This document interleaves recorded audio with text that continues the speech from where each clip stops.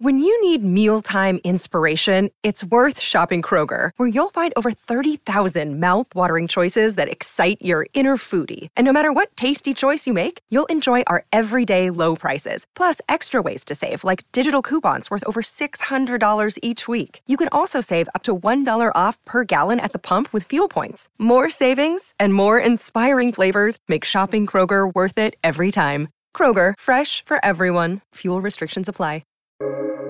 Welcome to the New Books Network. Confounding, exhilarating, and contagious. Emotions matter, and so does applying emotional intelligence.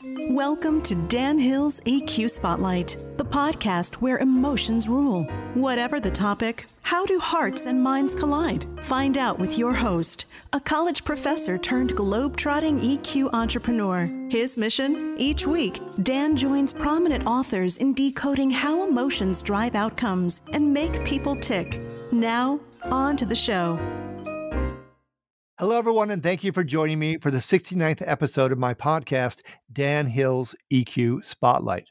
The series appears here on the New Books Network, which has as its motto, sharing knowledge so people can thrive. Today's topic is why clarity drives productivity. I'm joined by Anne Latham. She is the author of The Power of Clarity, Unleash the True Potential of Workplace Productivity, Confidence, and Empowerment. The publisher is Bloomsbury Business. Anne has consulted for big global companies like Boeing and Medtronic, as well as public television, and she's the author of two other books, The Clarity Papers and Uncommon Meetings. She's been interviewed by the New York Times, Bloomberg Business Week, and Forbes, where she is also an expert blogger. Welcome to the show, Anne. Thank you. It's good to be here, Dan. Excellent. So give us a brief overview of the book, if you don't mind. Sure.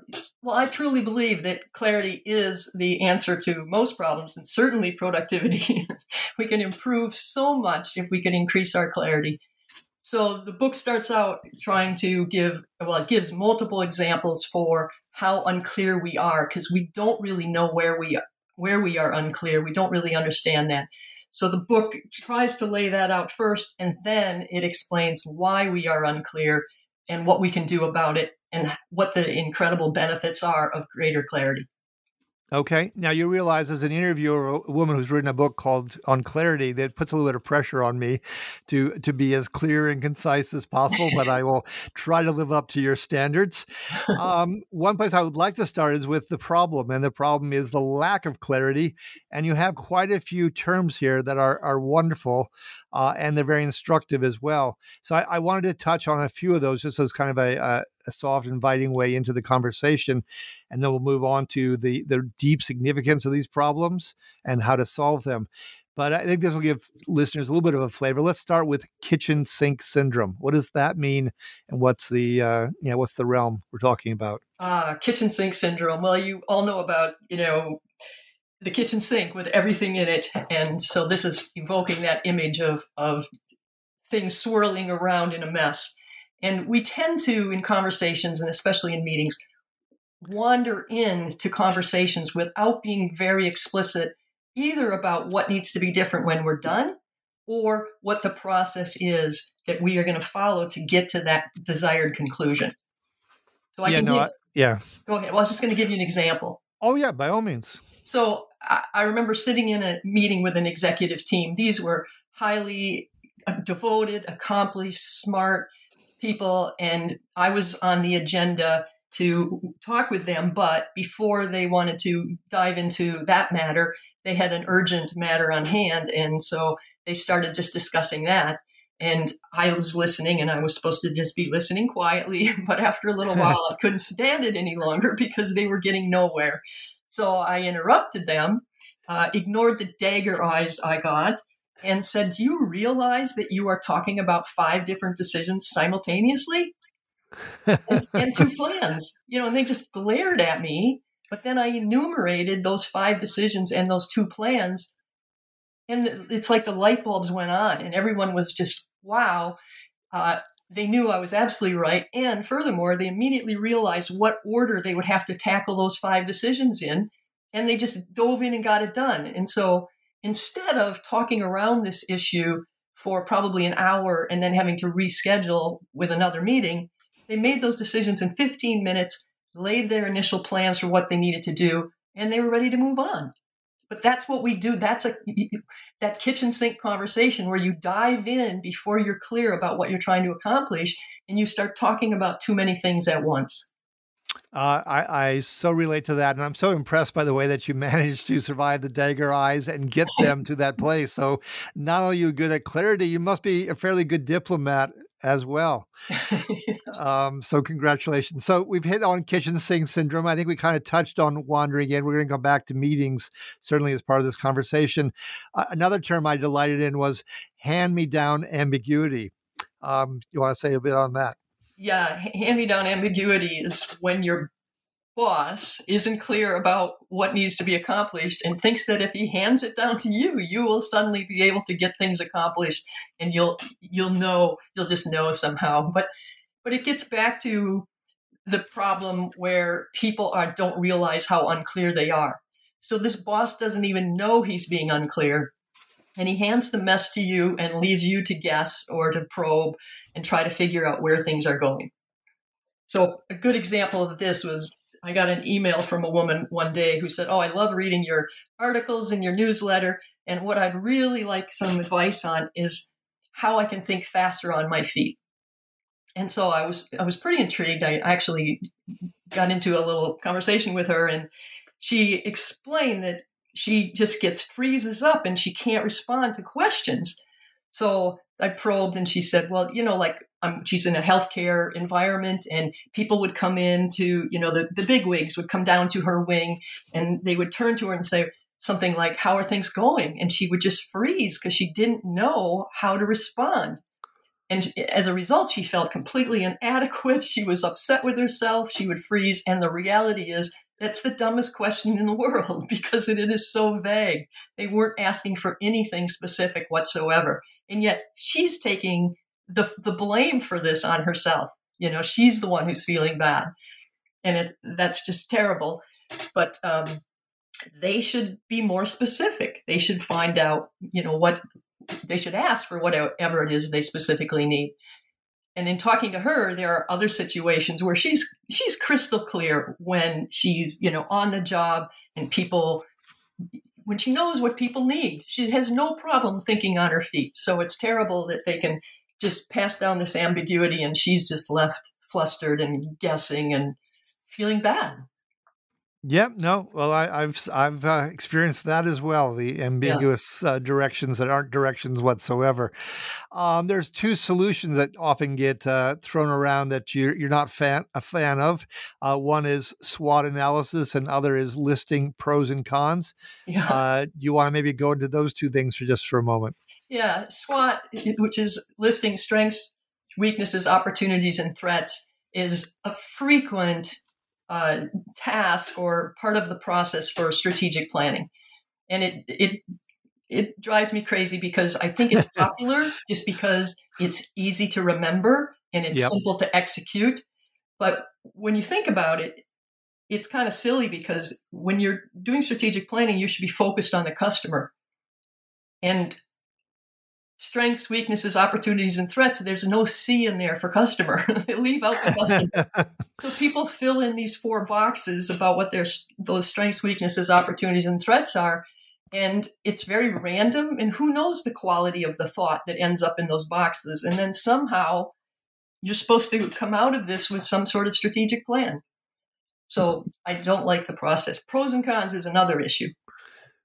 Okay. Do you want to go into that one just a little bit? Yeah, I can do that. When you leap into decisions, we usually go straight to pros and cons of the alternatives. And we usually start our decisions with alternatives instead of, wait a minute, what are the decision criteria? What are the objectives? What are we trying to accomplish? So we actually are starting on step 3 of our decision, and we start batting around pros and cons. Well, the problem with pros and cons is that they give you the benefits and the advantages and disadvantages of an alternative without necessarily having any relation to what you want to accomplish. They're like standalone and just involving that alternative, as opposed to what's important here, what decision criteria matter. So you can list a lot of pros and cons for something, without realizing that most of them are irrelevant to your situation. Yeah, no, I can relate to that. Going back to the SWOT for a moment, and as you mentioned, the lack of C for customers, I've served in corporate life, and what was amazing to me is, especially the bigger the organization, the more the conversations were all about turf battles, and the customers almost were like out of sight, out of mind. It was amazing, and yet, of course, they're the revenue stream. But Right. so it goes. So let's plunge into this serious matter of how to start to address these things. And I think we have to start with what you call the cognitive zone. So that's one more term, at least for people, maybe a few more. But it kind of gets to the 80-20 rule. You have a couple of key charts that involve the cognitive zone. So I want to give you a chance to, even if it takes a bit, to explain this to listeners, because it's so fundamental to the argument you're making. Right. Okay, so the clearest part of almost any organization is the part of the organization that's delivering to the customer. It's the production processes. It doesn't matter whether that's a manufacturing company or whether that's a service company. But those processes of how do you get the value, provide the value, build the parts, deliver the service, those are the areas where things are clearest. And that's usually that's the clear processes, clear priorities, clear objectives. And that's where we've focused all our attention in making process improvements pretty much over the last many decades. Well, those processes are all physical processes. They move physical objects. They move trucks and parts and forms and applications, depending on what business you're in. But as you move away from the production area in a company into the area of knowledge workers and managers, they are not moving physical objects around on a daily basis. Their job involves moving cognitive objects, things like ideas and plans and decisions. And we have spent very little time or energy helping people figure out how you move decisions and ideas and plans through a group and come to consensus or final decisions. So these cognitive objects, we don't even think of the cognitive processes as existing. For instance, if you think in terms of decision making, people don't think in terms of process. They just mostly get in a room and talk and then try to figure it out. Whereas kitchen sink syndrome, etc. Yes, kitchen sink syndrome, exactly. Whereas, if you really want to be efficient about making a decision, you should understand what the basic steps are of decision making and focus on those steps one at a time, so everyone is focused on the same step at the same time, contributing. It's like playing the game the same way, so that you're not stepping on each other and getting back to your kitchen sink conversation.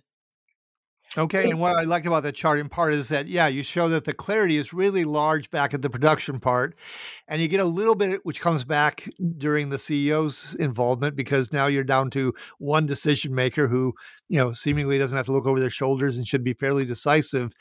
But in between, you have this terrible trough, and this is where the lack of productivity comes in, correct? Right. So that clarity curve, like you say, starts really high in production, and then it drops way down. And then sometimes, not always, there's an uptick when you get to the CEO end of the building. So left to right, we're getting farther and farther away from production. And everything above that curve is what I call the cognitive zone, because that's where you're dealing mostly with cognitive objects. And we don't think in terms of processes and efficiency when we're dealing with cognitive objects. Yeah, no, I absolutely love the diagram. I mean, I can tell you that when I was in corporate life, I worked directly for the CEO. So I was really fortunate, but I would go back to my department and people were just drowning in lack of clarity and productivity. And I think we have to talk about meetings, because so much time is spent on meetings. I used to say that, in my company, what should take a minute took an hour, and what should take an hour took a day, and what should take a day takes a week, and so forth. And the lack of efficiency was just overwhelming, and everybody was swallowed up by these meetings. So let's talk about the role of meetings in this terrible, quagmire that's the cognitive zone. Right. Well, meetings are huge, and the average employee spends probably 25% of their time in meetings. But a lot of people spend far more than that, and the CEOs or the executives are often booked for 8 1-hour meetings a day and then some, and they often have to skip meetings to attend other meetings. So meetings are huge in terms of the amount of time they consume, and as everyone knows, they are also incredibly wasteful. It's pretty much a universal complaint that meetings accomplish very little, and that is despite spending billions of dollars, whole industries that are trying to improve meetings. And if you think about the way we usually try to improve meetings, it's with rules and tools like templates and agendas and timekeepers and big clocks and rules like you got to lock the door when the meeting starts and you got to throw your cell phones in a bucket. And we have all these rules geared at controlling people as if people are the problem for unproductive meetings. When the reality is that most meetings are these kitchen sink conversations. And the simple truth is that most meetings begin without people being clear about what needs to be different when they are done. Yeah, no, I absolutely love that. I confess that I would add that in my experience, too many people are in the meetings typically. Yes. People who are not going to add value. They're not a decision maker. They don't have something to say, and they may even remain silent for almost the entire conversation. Yes. Why does that happen? Why are so many people in these meetings? Yeah. Well, if we are unclear about what needs to be different when we're done, then we're going to be unclear about who to invite to the meeting. And if we, if you think about the rule where they sometimes lock the doors when the meeting's supposed to start, so if you're not there on time, you can't get in. Okay, so this is just proof that they think these meetings can go on without these people. Now, if you are only inviting people who are absolutely essential to the process of your meeting, then locking them out is totally ridiculous because how can you proceed if they are essential? Sure. One thing that occurred to me as I was sitting these, I went back in my experience to a funny comment that Meryl Streep said. She said, I thought life would be like college, but it's a lot like high school. And when I was in corporate life and going from meeting to meeting, I went, oh my God, this is like being back in high school. And we're just sitting in one class after another. And then I said, wait a second, is this possibly that people attend meetings where they're peripheral because they want to socialize? Is it because it's the specter of office politics and they're afraid if they're not there, they won't know what's being said maybe about them, otherwise behind their back, or they could be injured? Do you think that plays any role in this? I'm just, the socializing and the fear of office politics seems to me at least two other explanations for why so many people are in these meetings unnecessarily. Well, I think that, some people like to socialize, and let's face it, also extroverts like to talk. So, Yep. The introverts tend to be the ones who try to get out of the meetings more than the extroverts. But I think that you hit part of it, and that is that that fear of being left out. But most of these people simultaneously have too much to do. Yes. So their fear of being left out isn't necessarily because they have to be in on everything. It's because they are so unclear about what's going to be accomplished in the meeting that they don't know whether they need to be there. So if things look like they're, if they're totally unclear and you're afraid they're going to get out of control, then you need to be there to get your 2 cents worth in. However, if it was totally clear about what needs to be different when the meeting ends, and you understood who was being invited and what role they were playing, then you would be able to say, oh yeah, Joe can represent my opinion on that. I don't need to be there too. Or let's just have one of us go. But I don't think it's that people, feel like, oh, I just have to be in on everything. They just want to be sure everything's under control and stupid decisions aren't made. So clarity makes it possible for people to excuse themselves and say, I'm not really needed. Yeah, no, and they often are not needed. So they come in for whatever reason, and then they end up being bored, and they, are a dead weight in the meeting.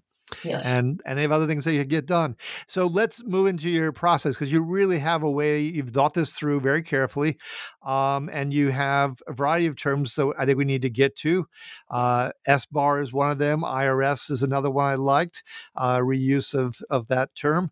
But you also have the cognitive 6, and that seems to be almost the engine here. So what is the cognitive 6, if you could take us through that?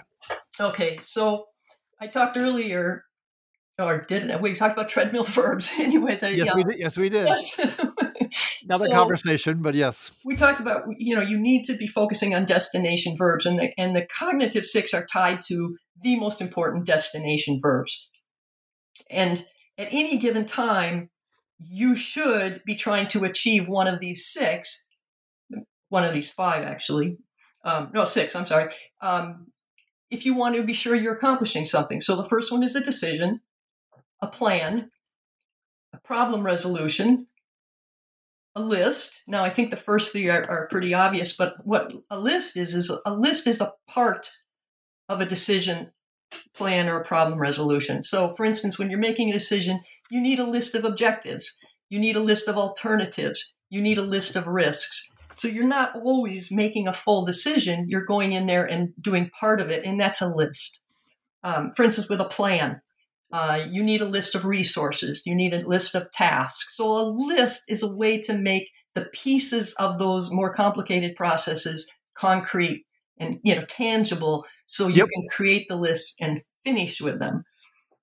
The next one is confirmation, and the last one is approval, and those are similar.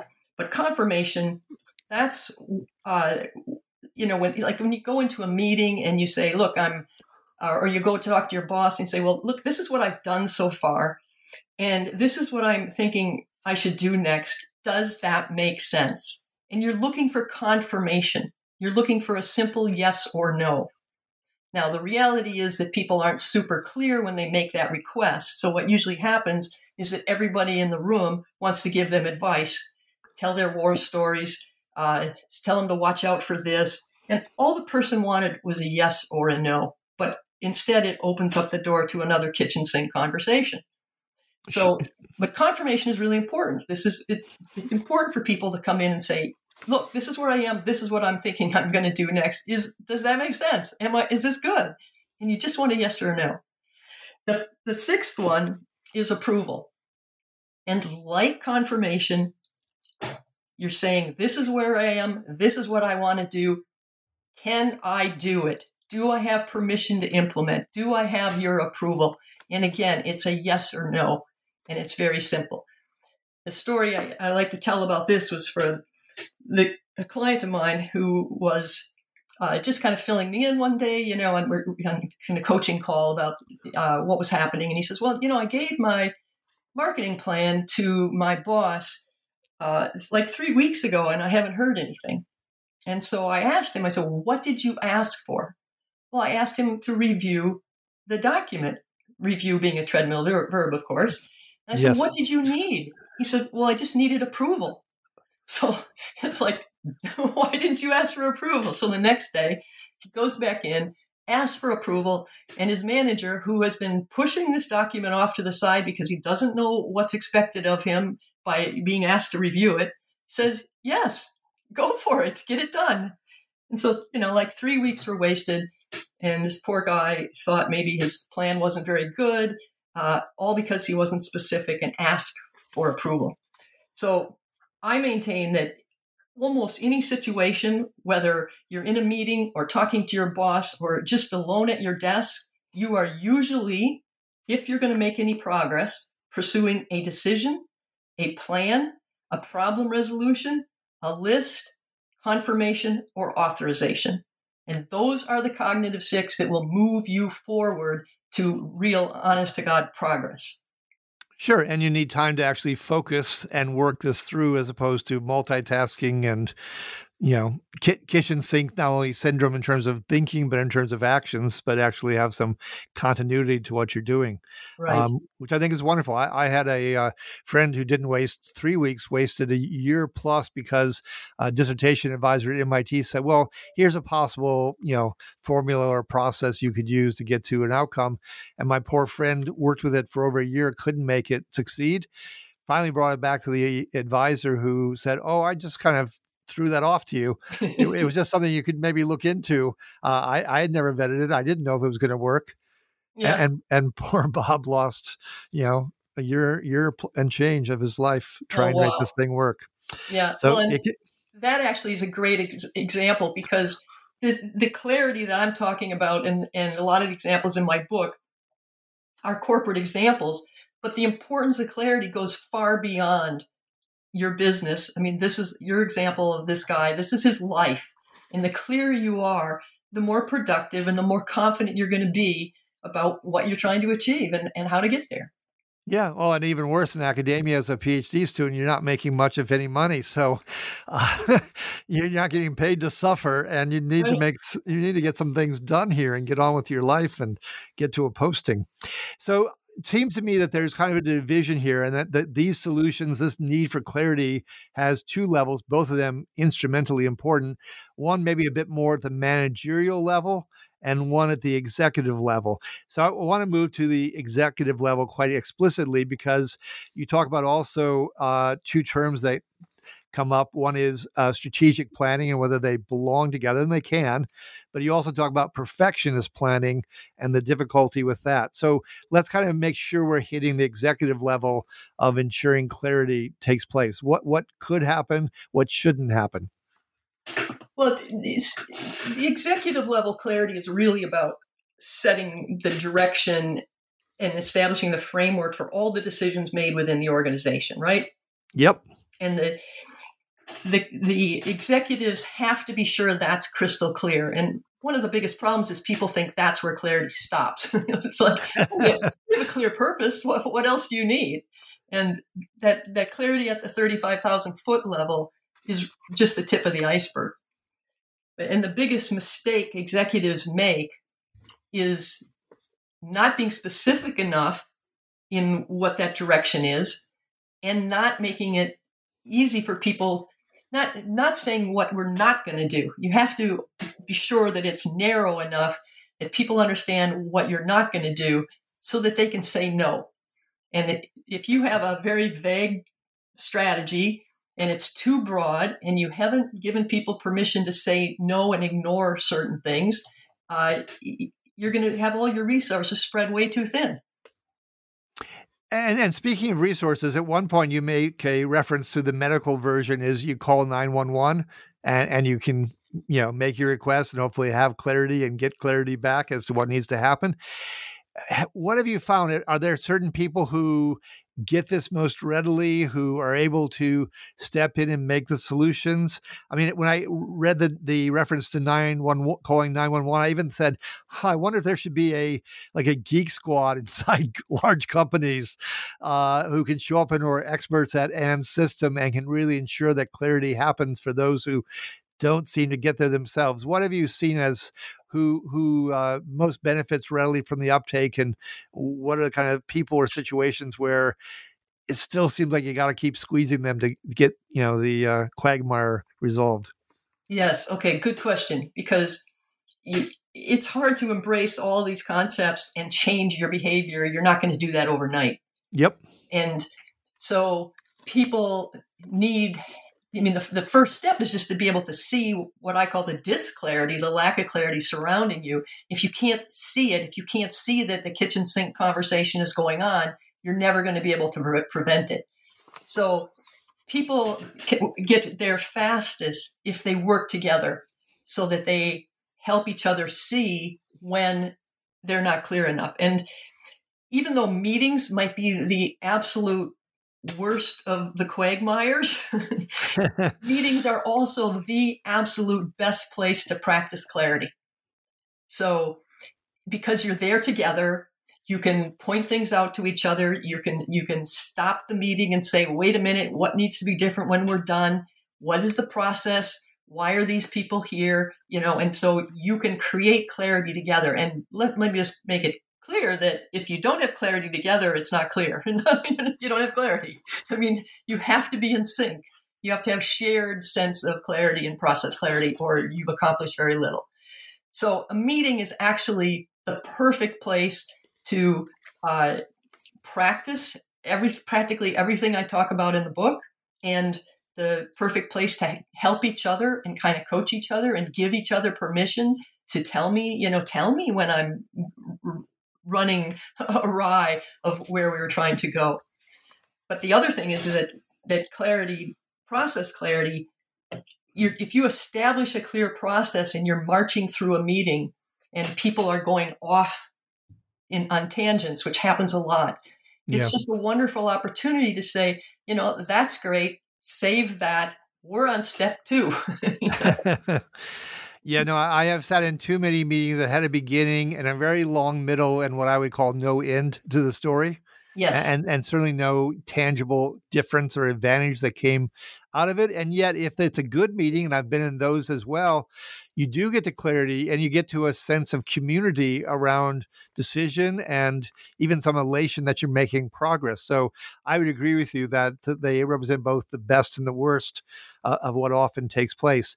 So I want to thank you, Anne, so much for our time. And I want listeners to know that this is a instrumentally valuable book. It has a battery of high-powered endorsements, and for a reason. It's such a clear underlying concept that in the factory mode of a company, there is a great deal of productivity efficiency. And once you move away from it, we have just tolerated for way too long this wandering around and thinking and overthinking and not thinking and just not getting the work done. And everybody suffers as a result of it. And this book really has a clarity, pun intended, to come up with solutions for this. And it's well worth reading. So my guest, this has been episode number 69. It has been Why Clarity Drives Productivity. My guest, Anne Latham. She is the author of The Power of Clarity, Unleash the True Potential of Workplace Productivity, Confidence, and Empowerment. If you've enjoyed today's show, please give it a rating or review on iTunes. You can check out other episodes by going to my company's website at the obligatory 3 Ws and sensorylogic.com. Or if you go to the New Books Network website and type in Dan Hill's EQ Spotlight, you can see the other episodes. Finally, I'd like to conclude every episode with an epigram. In this case, I actually took one from the comedian Conan O'Brien, the late night host, because it seemed like a good fit. He says, "The beauty is that through disappointment, you can gain clarity, and with clarity comes conviction and true originality." Until next time, be kind and stay safe.